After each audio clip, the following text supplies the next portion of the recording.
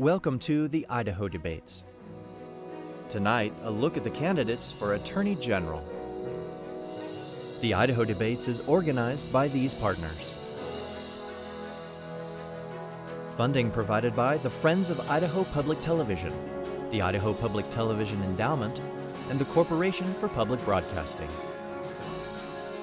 Hello and welcome to the Idaho Debates at the Idaho Public Television Studios in Boise.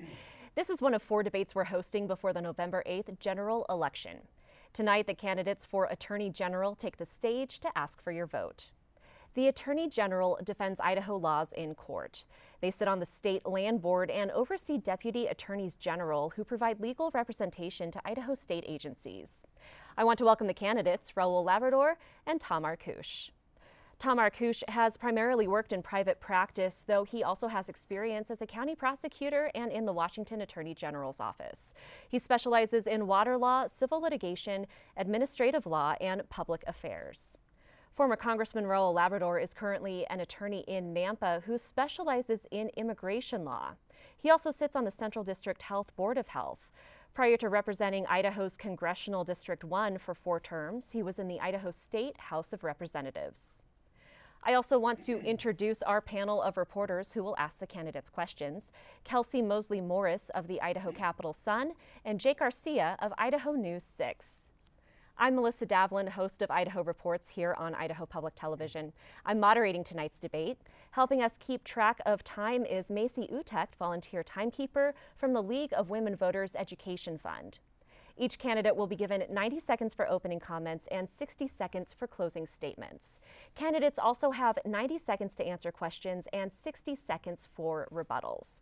I will allow for some back and forth if I think the conversation is productive and educational for voters, while trying to make sure each candidate gets about equal time. We flipped a coin to see who would go first, and Mr. Arkush, you have that honor. Thank you very much. Good evening. My name is Tom Arkush. I'm a 4th-generation Idahoan running for Attorney General. I want to thank Idaho Public Television and your viewers for making this happen this evening. The Attorney General's office is the largest law office in the state of Idaho. Its mission is the consistent application of the rule of law to things that matter to its clients, you, the Idahoans. The guidebooks are the United States Constitution, the state constitution, and our state statutes, of course. I promise to abide by those guidebooks. Now, I've been practicing law in Idaho for over 44 years. I've been practicing every kind of law. I do not need on-the-job training. My opponent, on the other hand, has convinced himself that the Attorney General's office is, in fact, a political office. He promises to fight for freedoms. And what freedoms might those be? It's the freedom to deny women health and arrest their doctors. It's the freedom to defund our schools. It's the freedom to ban our books and close down our libraries.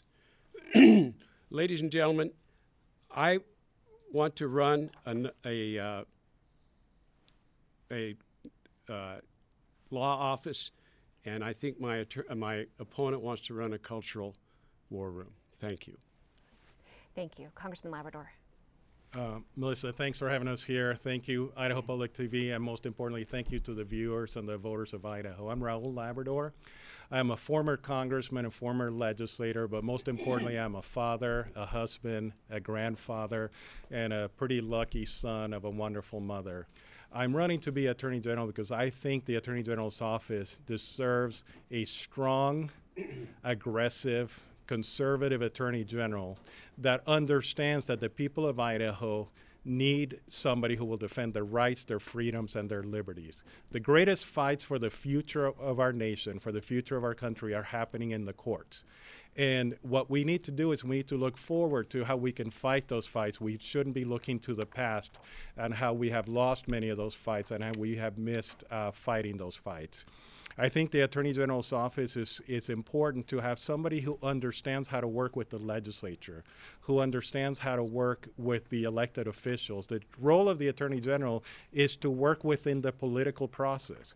When you're working within the political process, you're working with elected officials. We're working with people who have been appointed to positions by elected officials. And you need to understand how that works.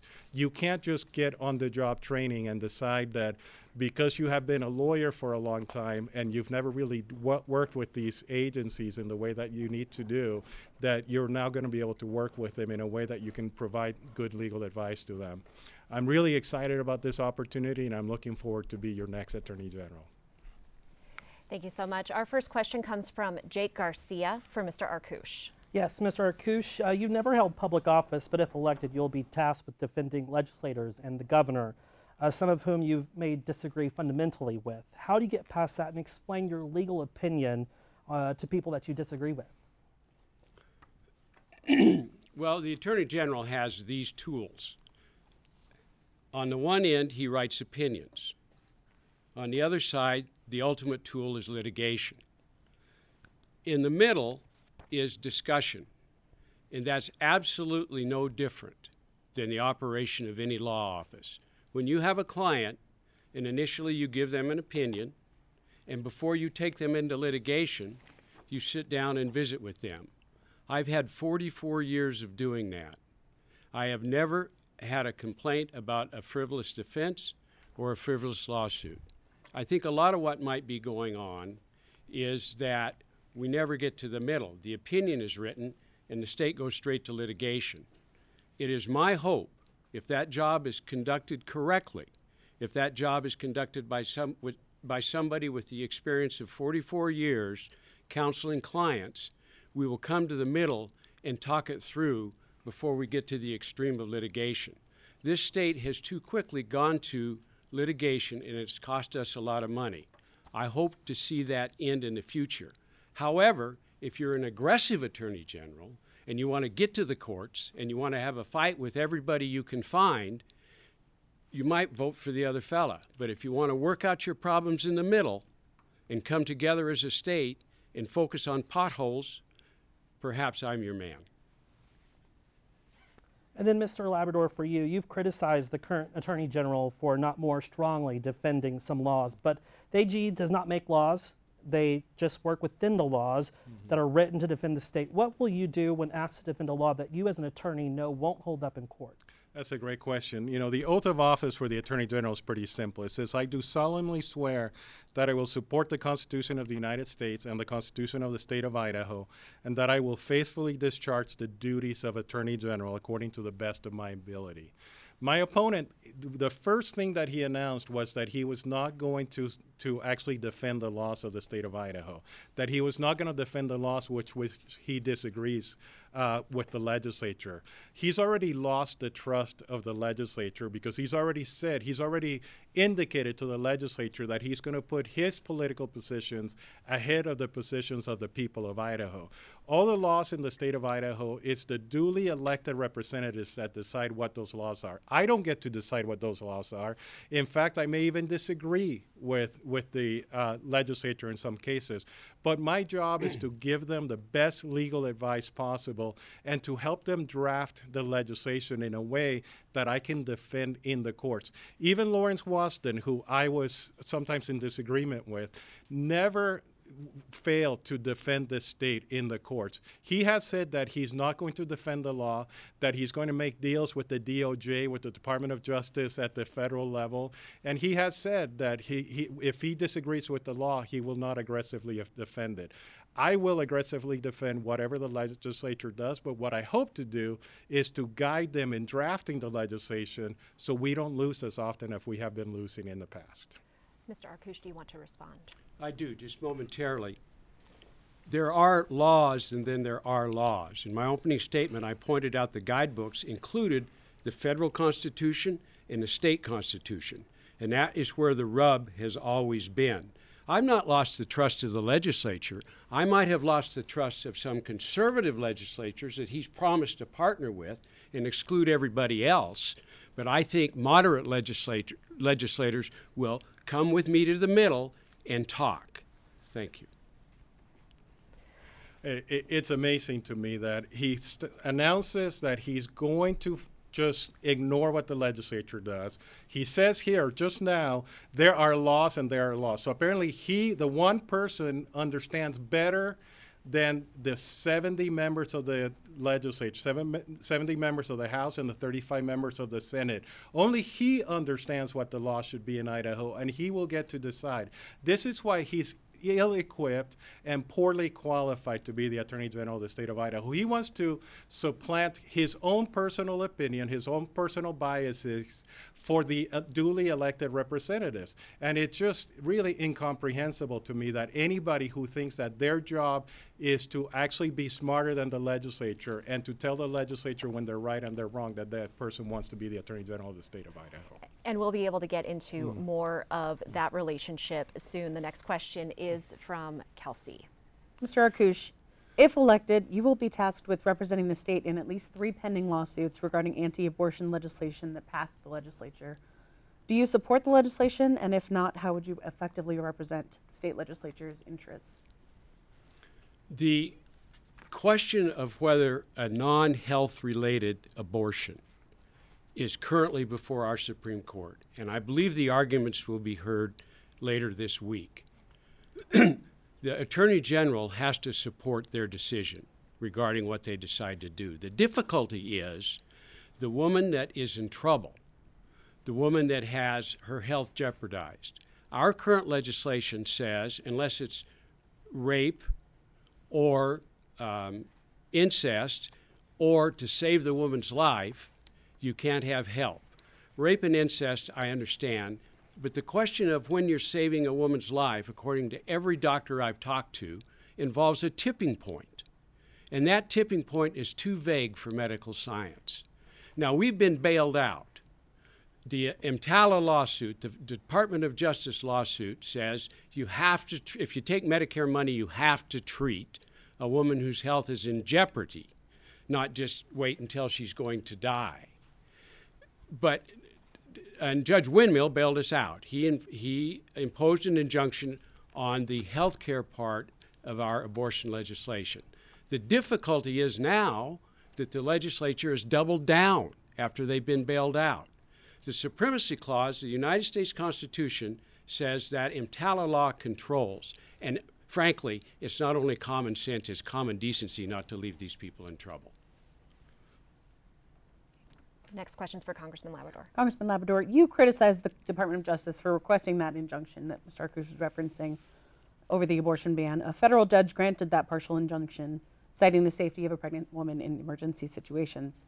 At what point do you believe it is acceptable for the federal government to intervene with a law written by state legislators? That's a great question. The Supremacy Clause says that the federal statutes precede over state statutes. But the question here that he doesn't seem to understand is whether EMTALA actually supersedes or is superior to the law that was passed in the state of Idaho. There's 2 federal decisions right now that were decided on this issue. In the state of Idaho, Judge Windmill decided that EMTALA prevented us from enforcing the law in the state. In Texas, there's a federal judge who actually said that EMTALA doesn't even apply to abortion laws, that it was actually an overreach of the Department of Justice, because what people need to understand is that they're basing it on a memo that was written by the Department of Justice and was written by the Secretary of Health and Human Services. There's actually a conflict in the law. There's a Texas federal case that says that EMTALA doesn't even apply to these cases. Our Judge Windmill decided that it does apply to these these abortion cases. The reality is that our law is really clear. Our law says that if a woman's life is in jeopardy, that the abortion can be provided. And in the cases, case after case after case that doctors keep bringing forward, in those cases, the woman's life would be in jeopardy. So our law would allow the abortion. In fact, in the case of an ectopic pregnancy, it's not even an abortion, because an ectopic pregnancy, you actually have an unviable or non-viable fetus. So an abortion doesn't even come into place when there's an ectopic pregnancy. He doesn't seem to understand this. He seems to only be doing the talking points that Jim Jones and other people have given to him. But he needs to understand that we need to defend the law of Idaho instead of saying that we're going to cave to the federal government. So the question like was to- about when you believe it's acceptable for the federal government to intervene with the law by state legislators. I think most of the time it's unacceptable unless we're clearly violating federal law, and in this case, we're not clearly violating federal law, and we're going to win. If we don't win, obviously we're not going to win with just windmill, but we're going to win on appeal and in the Supreme Court. And briefly, Mr. Arkush, would you like to respond? I would. Council should know that pregnancy is defined in our law as a fertilized egg. So an ectopic pregnancy is a problem. That was the argument made in court, and Judge Windmill just rejected it entirely. He should also know that in the Texas law that it provided for an abortion if the woman's health was in jeopardy. Ours does not read that. Theirs read very close to the federal law. He should also know that the statute actually mentions abortion, the federal statute. Thank you. The next question is from Jake. This is for both of you, but I'll start with Mr. Arkush. Idaho made national news last week when the University of Idaho issued a memo advising staff members to avoid promoting abortion and to remain neutral when the subject comes up in a classroom setting. This is an effort to comply with the No Public Funds for Abortion Act that was passed by the legislature last year, but critics have questioned whether this is an infringement on First Amendment rights or academic freedoms. What is your interpretation? Idaho Code 18-603, part of these abortion laws, says it is a felony. It's actually a felony to give notice of materials regarding abortion. And so the University of Idaho has responded to that deliberate chilling effect under the First Amendment. And I'm really worried about these conservative legislators. That isn't the only chilling effect. Last year there was a statute to ban books and arrest people who only cataloged the books, didn't even write them. That's a First Amendment violation. And I'm afraid we're going to have a statute that comes up and tells us that a pregnant woman can't travel. That's a violation of the Interstate Commerce Clause, even though the platform of the Republican Party said they don't want any interference under the Interstate Commerce Clause of the transport of ammunition. I think that I was just criticized by my opponent for not understanding the law. I don't think he understands the hierarchy here. All of these problems result from a deliberate effort to confront the federal Constitution. And everything comes under the 10th Amendment, according to these conservative legislators. That is to say, it's not addressed in the federal Constitution. All of these things are addressed, and all of these things are a problem, and there needs to be discussion before this litigation. Thank you.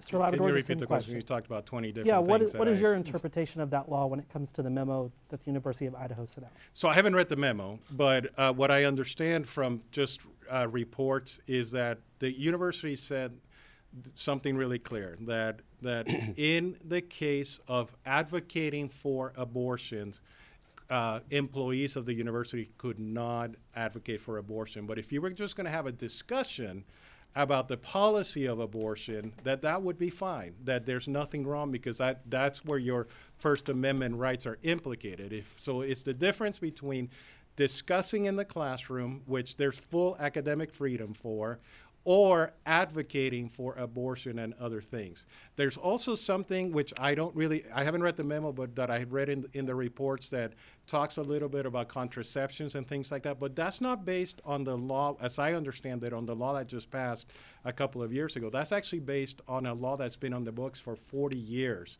And that's something that we need to talk to the legislature about and make sure that they clarify. The next question comes from Kelsey Mosley Morris. Mr. Arkush, you have significant experience working under the federal court system, but less experience working in Idaho's district courtrooms. Why should Idahoans trust that you're prepared to take on the types of cases that the AG's office sees? I've appeared in 104 actions in our federal system. I've appeared on maybe 3 or 4 more times more in our state system. I have a lot more experience than that 104 cases in the federal system in the state system. So you might have those numbers a bit reversed. Why should they trust me? Well, I run a successful law office, and I'm not looking for a job, and certainly not looking for the pay cut that would come with this job. So I think that they can trust me given my 44 years of experience. And the other thing about my experience I want you to know, I not only have a respectable expertise, I'm not the best expert in Idaho, and I can name those men, but I have a very respectable expertise in water law, but I have done a tremendous amount of administrative law. And that's where the rubber meets the road for most of our businesses. That's where we have to decide whether we're going to build or not build. And I have litigated innumerable state agency cases and appeared before innumerable state agencies in the state of Idaho. And I truly do understand administrative law, and I understand that we cannot make administrative law a burden. It's got to push the business processes forward. Thank you. Congressman Labrador, while you have political experience and lobbying experience, you haven't worked in recent magistrate district courtrooms in Idaho in some time. Why should Idahoans trust that you're prepared to take on a variety of cases that the Idaho Attorney General's office sees every year? You know, as former Attorney General David Leroy said, I'm probably one of the most qualified people who's ever run for this office. I have litigation experience. I was a litigator. I did immigration law in the federal courts, and I did in the federal administrative courts, and I also did criminal law in the state courts. I also have experience as a legislator. I have experience as an elected official. I have experience in so many different areas that are relevant to this position. You know, my opponent and his friends keep attacking me because I said at one point that this is a political position. It is a political position. I thought I was saying that the sky was blue. That's all I thought I was saying, that because the Constitution requires that you get elected, that you go to the voters, that you ask the voters to give you their support, that you have to go through the political process when you're dealing with the legislature and elected officials. I thought it was a simple answer. Somehow that has been misconstrued by my opponent and his friends as saying that I want to put politics above the law. I have never said that once. In fact, I invite you to do a Google search. I have never said that once. The only people who say that are my opponent's friends and his supporters, because the only way that they can attack me is by lying about my record, by exaggerating the things that I have done. My record is really clear. I am a strong conservative advocate for the values of Idaho. I am a strong conservative advocate for the people of Idaho, and I will defend them in the courts. I will defend them when I represent them as Attorney General, and that's why I overwhelmingly won in the primary, because the people of Idaho were looking for a new direction in that office. So how has your experience lended to those qualifications? I have trial experience. I have experience in government. I had staff in government that I had 14 people who worked for me in the congressional office. I also had a law firm for 10 years where I had 3 attorneys working for me and 5 or 6 paralegals. So I have extensive experience in private practice. I have extensive experience in government practice. I even own a private business unrelated to the law. There's nobody in this race that has the experience that I have, and that's why people are excited about my candidacy. Moving Next question to education. Mr. Arkush, the Idaho Constitution says it shall be the duty of the legislature of Idaho to establish and maintain a general, uniform, and thorough system of public free common schools. There are legislators pushing to allow private school vouchers. Do you believe those are constitutional? No. And the reason I believe is this. Just very recently, the U.S. Supreme Court has said that if you're going to give vouchers to private schools or money to private schools, you have to give vouchers or money to religious schools. And the Blaine Amendment in the state constitution says we can't do that. So right now, I believe that is a dead issue, and it should be a dead issue.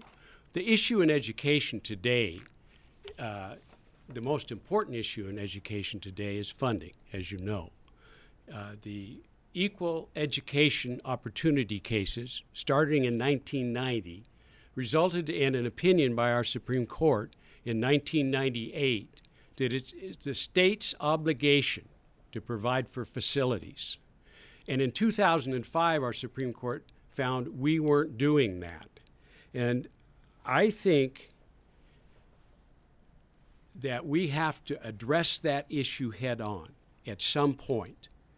The Office of Performance Evaluation found that we're short $850 million to make 77 of our school districts have facilities that were just good. And somehow the legislature and the core and everybody else involved in the educational system have swept that under the rug. It needs to be addressed. Thank you. So assuming the legislature passes a private school vouchers bill next year, how would you approach that when legal challenges arise to it? The same way. I would write an opinion, and then I would try to talk. You know, that the fact that the legislature passes this stuff doesn't mean that's the total end of the road before we have to go litigate. And something I need to point out to counsel about this litigation question. A lawyer takes an oath not to do frivolous stuff. And in court, when you sign pleadings, there's a rule that says you can't do frivolous stuff. So there is a way around it for the Attorney General's office. For the pending case right now on abortion, there are folks that are indeed content to represent the legislature. The Attorney General's office, if the Attorney General thinks it's frivolous, can literally contract with one of those folks and provide defense for the people. Thank you. Congressman Labrador, same question to you. If those private school vouchers, are they constitutional? So number one, when I've talked to the legislature, they're not doing private school vouchers, as you call them. What they want to do is money follows the child. And when money follows the child, then the parent gets to decide what they can do with that money, whether it goes to a private school, whether it goes to a religious school, whether it goes to a public school. I think that's what they want to do. And if you look at the Supreme Court recently said that any money that is given to a parent or to an institution, if it's given to an individual or an institution, that money can then be used for religious purposes as long as it's being used by the parent. The Blaine Amendment, I think, is going to be found to not apply. In fact, the Attorney General in the state of Idaho just issued an opinion this last year that it would be okay for at least what the legislature was trying to do, which was to have money follow the child. So he's in disagreement even with the current Attorney General's opinion on this issue. And I will strongly defend it. I will make sure that they draft it in a way that comports with the Constitution. I think this is the key to the difference between us. He's going to stand up and tell the legislators that what you're doing is wrong and what you're doing is unconstitutional. My job to work with the legislators is to help them draft it in a way that can be defended in the courts. So you don't have to file frivolous suits. You don't have to file any lawsuits that we're going to lose. In fact, I think we're going to save money in the state of Idaho because they're going to trust their Attorney General. They're going to understand that I will help them draft legislation in a way that is comports with the Constitution and with the statutes of our country and our state, and they will listen to me when I tell them that they shouldn't do something. With him, they're not going to listen to him because he's already said 2 or 3 occasions that when he disagrees with them, he's not going to defend what they're doing. Mr. Arkush, I'll give you 30 seconds to respond. I would like to keep my oath, and the top tier of the oath is the Constitution of the United States. How's that worked out so far? When the legislature decides to pass a blatantly unconstitutional amendment and then spend the Constitutional Defense Fund to defend it, it just costs us money. The next question comes from Jay Garcia. This is for both candidates, but Mr. Arkush, I'll begin with you. The legislature passed a bill this year making it easier to obtain chemicals used in executions by lethal injection. As Attorney General, it would be your responsibility to request and obtain a death warrant for a convicted person on death row. Would you be an advocate for death row? And what are your thoughts on transparency about the process? Well, this is a policy question squarely in the hands of the legislature. I do not see any offense to any constitutional provision like the things that we have previously been talking about. That's just a simple policy question, just like the determination is going to come down about non-medical care abortions. It's the law, and the Attorney General's office, his duty is to defend the law until the law offends either the state or the federal Constitution. And that's one thing that council just wants to pass over completely, that there may be more involved than the Idaho statute. And I don't think you can reasonably overlook that. We keep paying money every time we overstep that. I think the ACLU is hoping he's going to get elected so that they can have more litigation. Thank you. They haven't endorsed me yet, but Mr. Labrador, same question to you. So I don't know that I would be an advocate for the death penalty. I think my job is to fulfill the duties of Attorney General and to follow the law as the legislature passed it. What's your thoughts on transparency about the process? I think transparency is always good. And I agree with that. All right. Next question is from Kelsey Mosley Morris. Mr. Arkush, do you accept the results of the 2020 presidential election? Yes. There are many Idahoans who don't agree with you, and how would you work to assure them that our elections are secure? So this reflects upon the difference between my opponent and me. He told Mark Meadows that day that he would not have voted to certify that election. There have been 60 national and federal lawsuits. Every one of them has been dismissed because there are no facts contrary to the fact that the election was valid. What my opponent proposed to Lawrence Wasden and highly criticized him for was the failure to join Attorney General Paxton's lawsuit from Texas, where he sued other states and tried to get them to decertify their own electors. Took the Supreme Court 4 days to get rid of that lawsuit. And the reason was that the Supreme Court said one state doesn't have standing to tell another state what to do. 2 justices disagreed with that, but they said we wouldn't give you the relief anyway. And the consequence of that are those rules I talked about. Attorney General Paxton, supported by my opponent, is now in front of the Texas bar on disciplinary proceedings for not having the facts and not having the law in filing a frivolous lawsuit. Thank you.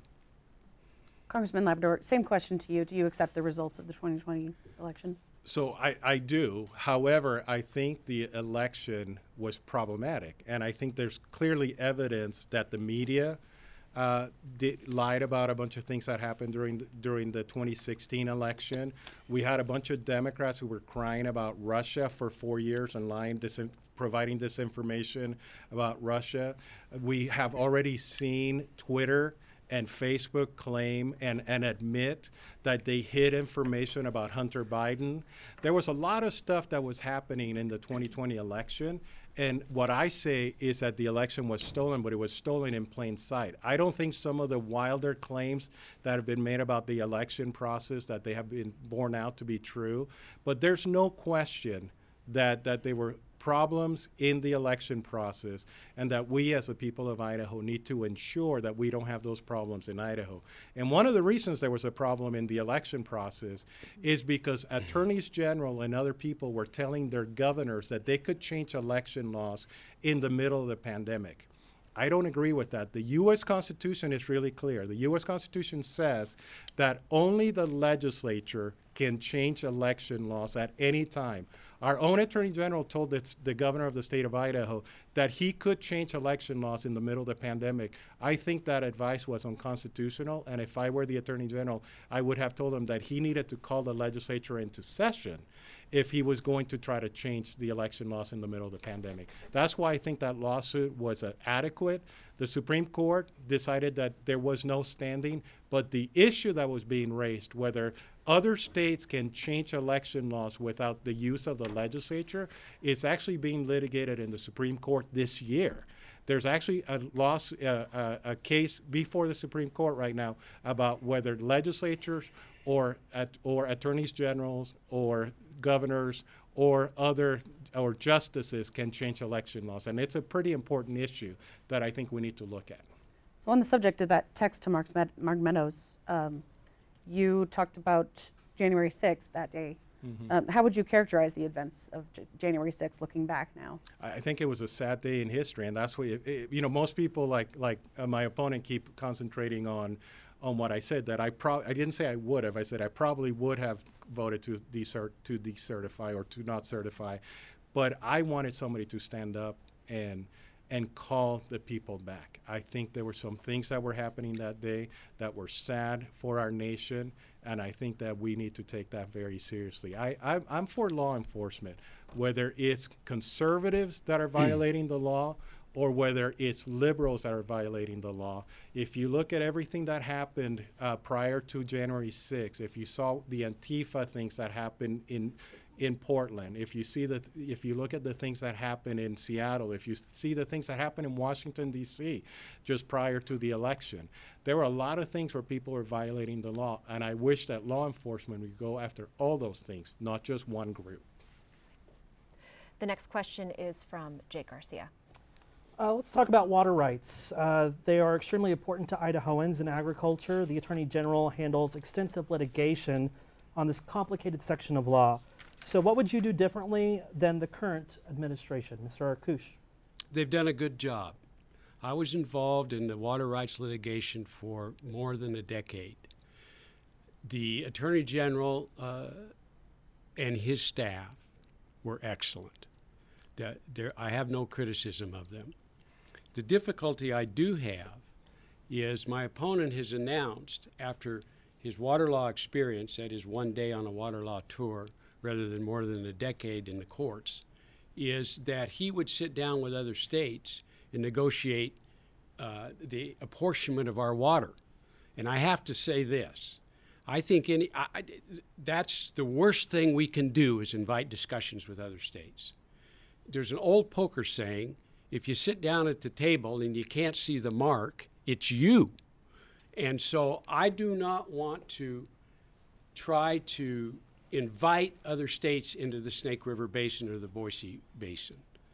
I have had a lot of experience with water law, and I think now, because we're in a drought, we don't need a greenhorn stepping in. I think what needs to happen is exactly what happened in the Yakima Valley.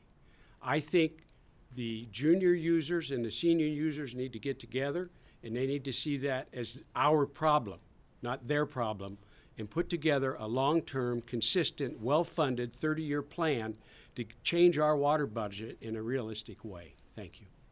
Mr. Labrador, same question. So I just want to be clear that what he just said was totally false. He keeps saying this on the stump, and he keeps saying this in different places. What I said on a Facebook post is that I had a great time meeting with the water users, and I look forward to working on the issues, and I will work with anybody on the issue. He keeps adding, and every single time that I hear him talk about it, he adds a new line that I have never said. But the reality, I think the media really needs to look at this. He just said that he had spent 10 years on water adjudication. He, in his announcement, I think Jim Jones said that he worked extensively on litigation surrounding the Snake River Basin adjudication. I think he has told the press that he played a key role in the Snake River Basin adjudication. One leading water law attorney, Norm Semenko, that everybody knows is an expert on water law, and I don't consider myself an expert, so I just want to be clear. I'm going to hire experts to work on that issue because that is an issue that is so important to the people of Idaho, is so important to the farmers, and I will have the best lawyers. I won't do what he just did, claim to be an expert and claim to do things when what the water users in Idaho are tired of is people that are not listening to their concerns, are not willing to work with them. But what he said is, I worked on the litigation from 1992 to its conclusion. I know Tom, but there's no conception of extensive work or significant contribution that I can think of that would apply to Tom and the adjudication. He keeps touting this adjudication process. We have looked online, and at best, he played an insignificant role in some of the small cases. He's not an expert on water laws. He keeps going around the state saying that he is. Mr. Arkush, I'll give you Nice an try, opportunity. counsel. You will see my name on the cases that are the current law in Idaho on water law. Norm Semenko did, in fact, play a very small role. I represented the American Falls Reservoir District Number 2, one of the largest users of water in the Magic Valley, from the commencement of the process up through about 12 years. Counsel's just wrong. And he's also wrong about a statement. He said that he would defend our water through sensible policies with our sister states. No. That's the opposite of what he said. I just want people to hear he has a tendency to exaggerate and to misconstrue what I say. If you do that in the court, they call you out. Apparently in politics, it's okay to do it. But I'm pretty precise in the words that I say, and I never said that I was going to sit down and do adjudication and negotiation. I said I'm going to work with our sister states if necessary. There's nothing wrong. I get accused of being a lone wolf who's not willing to sit down with people, and then when I say that I'm going to sit down with people, then people will misconstrue what I say. I think it's ridiculous, and I think the people of Idaho will see right through that. We do have to move on. The next question is from Kelsey. While we're on the subject of staffing, the current Attorney General has spoken publicly about turnover rate in the AG's office due to the relatively low salaries that their deputy attorney generals make. Nearby city and county attorney offices just simply pay more. From mid-May to mid-September, the office reported 6 staff departures. What would you do to retain staff and advocate for salary increases, starting with Mr. Arkush? Well, the Attorney General's office, as I understand it, is people by lawyers who are there for considerations other than economic considerations. And I agree with the premise of your question. It's hard to keep those people there given the salary level. So the people you have are going to be good lawyers, dedicated lawyers, and loyal lawyers. The first thing that you do not want to tell them is if they don't agree with your agenda, they're fired. And that's what my opponent has said would happen to anybody in his office that disagreed with his thinking. Now, it's going to be the guy in the back of the room. I've run law offices for 44 years. It's going to be the smart guy in the back of the room that's not going to raise his hand because he's going to lose his job. And because he didn't raise his hand and point out the fallacies, you're going to have another fatefully expensive lawsuit. You can't run a law office that way. These people are professionals, and the only thing you can do to keep them, if you don't have money, is treat them like professionals. And I don't think that'll happen, given my opponent's point of view about people who disagree with him. There he goes again. Disagreeing with the agenda is not disagreeing with the legal analysis. Anybody who has worked with me knows that I bring people into the room and I want different opinions to be expressed. I want different opinions to be borne out. When I have my executive team, when I was in the congressional office, I always hired people who had different opinions, who had different methods of delivering their opinions, because I wanted there to be a team of rivals who was working together and bringing forth the best ideas. What I was talking about is what any good leader would say. Once a decision is made, after we've hashed out all of the issues, if they can't follow the decision that is made by the Attorney General's office, they shouldn't be working at the Attorney General's office. That's good leadership. That has nothing to do with politics. Any good leader would tell you that you want the best people around you, and that's what I want. I want the best lawyers around me who are going to give me their opinions, who are going to give me their ideas, so I can make the best, most informed decision. And if once I make the best, most informed decision, if somebody on that team cannot abide by the decision that I make, they shouldn't be working in my office. And they shouldn't be working for the people of Idaho. We need to move on. The next question comes from Jake Garcia. This is for both of you, but Mr. Arkush, I'll start with you. I always get to go first. You always get to go first. At least one member of the U.S. Supreme Court has indicated that after Roe v. Wade was overturned, that the court's decision on legalizing gay marriage would be reevaluated, turning the decision on same-sex marriage back to the states. If that happens, Idaho's Constitution bans same-sex marriage. What should happen to existing same-sex marriages which have been legal since 2014? I think they'll have to stay legal. I mean, that's a bridge I don't want to cross until it's thoroughly researched. And the Supreme Court of the state of Idaho, if that comes back to us, has told us what to do. I think that's very important.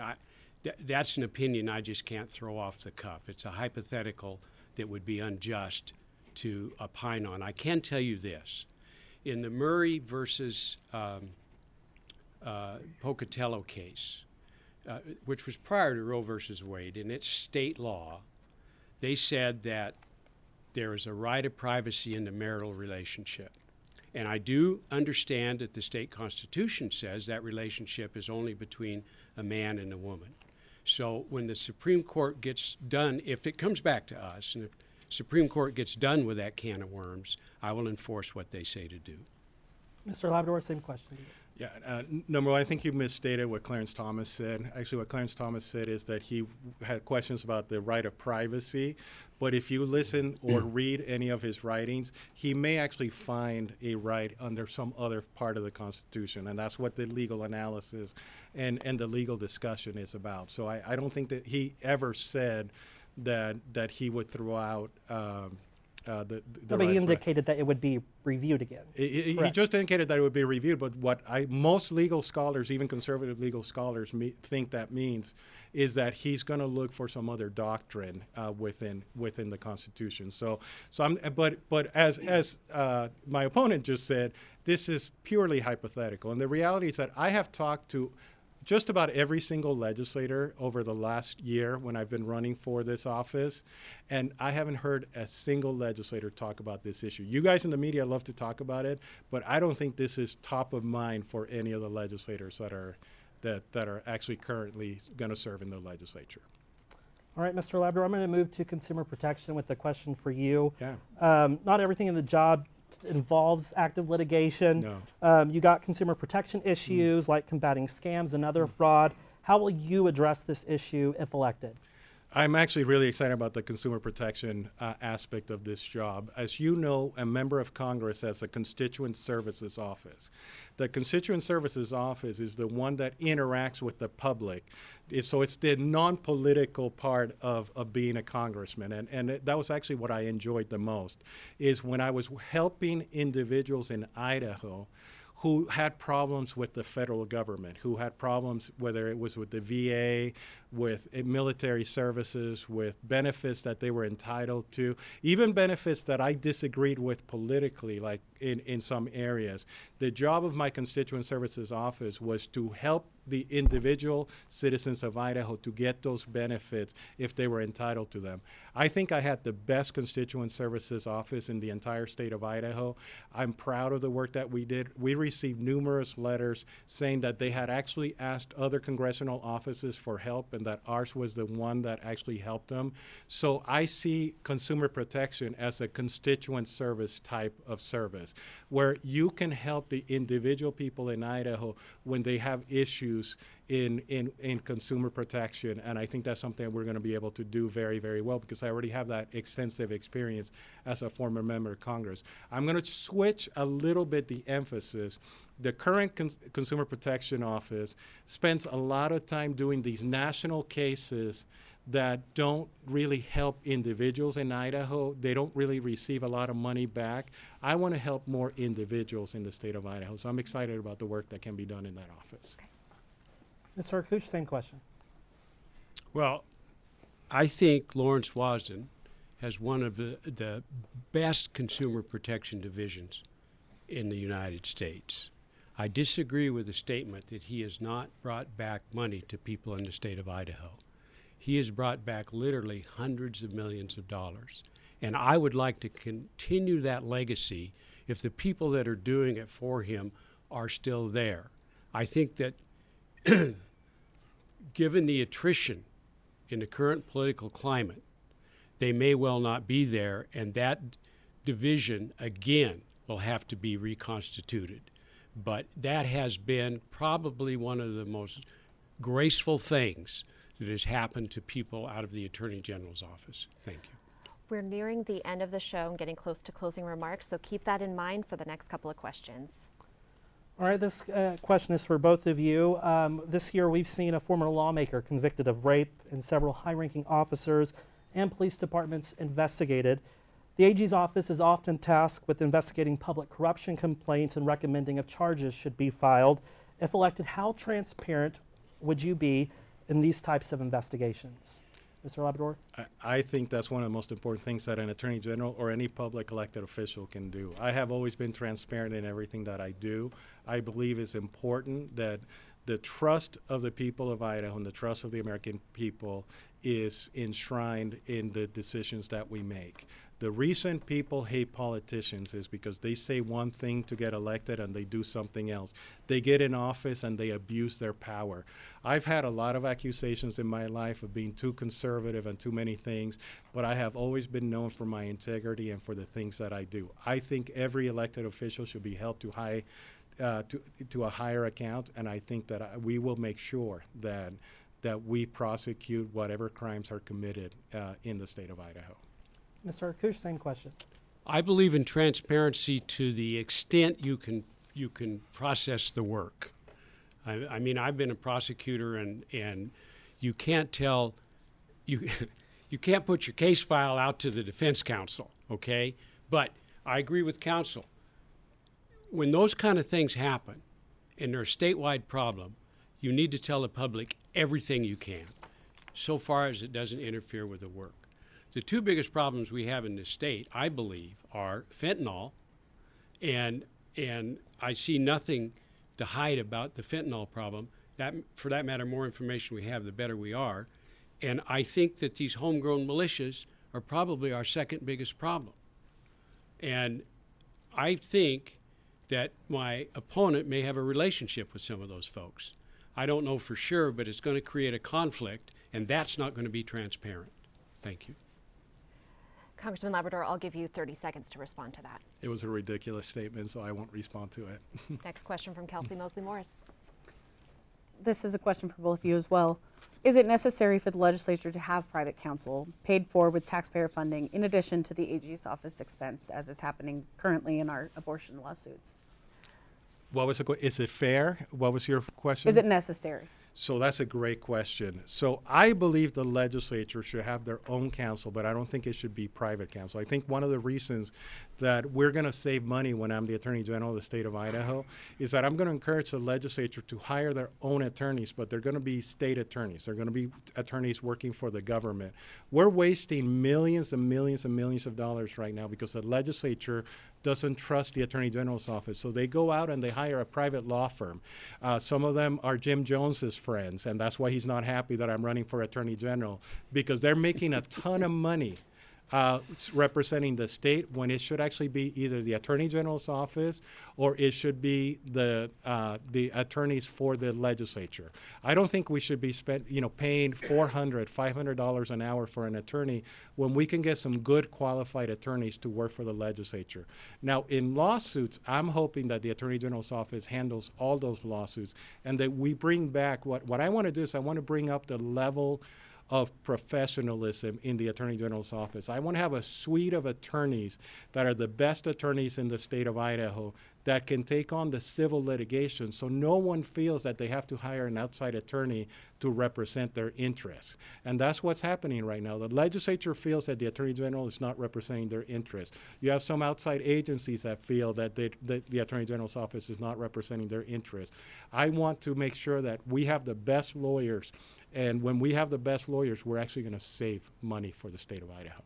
There are a lot of lawyers who are not comfortable with a political position when it comes to litigation. Are you concerned that there aren't going to be as many lawyers who want to work for that type of AG No, in fact, I have an embarrassment of riches right now. I have so many attorneys that are contacting me that they want to come work for my office. Because not every decision is political. And I think you guys need to get your definitions right. And I think what you're doing is a disservice to the people of Idaho. Political means that it participates in the political process. If you're not willing to work in an office that participates in the political office, you shouldn't be in a job in the Attorney General's office. You keep misconstruing what it is. My opponent keeps misconstruing what it is.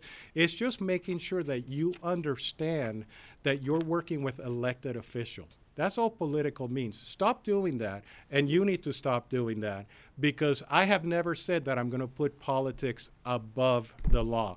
You just implied it, and I wish you would stop it. Mr. Arkush, I'll let you It's respond. tough when the words are on paper. I think Get a dictionary. It's pretty simple what political means and what the political process means. I read your words. So, What I think were my needs- words? What were my words? Don't speak over me, please. No, but what were my words? This is a very simple process with very simple rules. If you can't follow these rules, don't expect the people in the state of Idaho to vote for you to the chief rule keeper. The Attorney General's office needs to sign all pleadings. I think that's very important. Whether they're hired outside, but before they do litigation, I think constitutionally the person has to be deputized as an Attorney General or be somebody from the Attorney General's office. Now, whether the legislature wants to hire counsel and be counseled rather than be represented in court, I think is fine, and it's something that they do. Briefly, and I'll give you 30 seconds for this, how would you recruit and retain private attorneys to come work in the public sector? Economics isn't going to help us. I concur with that premise of that. I think you're going to have to inspire them, and they're going to have to be truly have a spirit in their hearts, a spirit of public service. Thank you. See, I already have that. I already have a group of lawyers that have reached out to me that work for large law firms that want to work in an Attorney General's office that will represent well the people of Idaho. I will continue to ask the question, what words did I say that are being misconstrued? Because he keeps using these words that I have never used and I have never said. And I know that he loves to say that, but he does that again and again and again, and I think that's why the people of Idaho are not going to trust him. Yeah, thank you. It's time for closing Absolutely. remarks. We're going to have to leave it there, and Mr. Arkush, you're up first. So when I was a young lawyer in Emmett, Idaho, I'd go to Kiwanis lunch, and there was a guy on my left named Louis Garano, which was an old attorney there, and a guy on my right, I've got my right and my left mixed up, was Brad Little's dad, Senator Dave Little. And he was a conservative fellow, and Louis was a Democrat. And they would wreck my lunch every day. I'd sit in the middle, and every Wednesday, they'd go like this. And it bothered me until I started listening. And here were two people who had known each other their entire professional careers. Louis was Senator Little's attorney, and they liked each other. So what was this all about? Well, when I listened, I learned this is what they were doing. They were looking for consensus. They were talking out the problem, and they were trying to find out what the other folks meant. That's what I want to do in the Attorney General's office. Thank you. Congressman Labrador. Thank you for having us tonight. Thank you for the questions, and thank you to the audience for listening to this debate. I think it's pretty clear that the people of Idaho are looking for a strong, aggressive, conservative attorney general that will defend the people of Idaho, not a person who's going to make deals with the federal government, not a person who's going to let the Biden administration run right over the state of Idaho as it's going to take away our sovereignty and our freedoms and our liberties. I'm the person that is best qualified to be the attorney general. My opponent decided very late in the game that first he was an independent, then he was a Republican so he could vote against me, and then he ran as a Democrat to run against me. I think the only person in this race who is a political opportunist is my opponent. He has decided that he's going to, I've never seen anything like this happen in the state of Idaho, where somebody has done something so cravenly political. And I think the people of Idaho are going to see through this. I'm excited about the opportunity that I have to represent you, and I thank you for the years of service that you have given me, and I look forward to being your next Attorney General. Thank you so much. Thank you to both of our candidates tonight and to the reporters for their questions and our viewers at home for watching. The general election is November 8th. If you haven't already, you can register to vote at the polls. For more information, go to voteidaho.gov. Thanks again for watching, and we'll see you at the polls.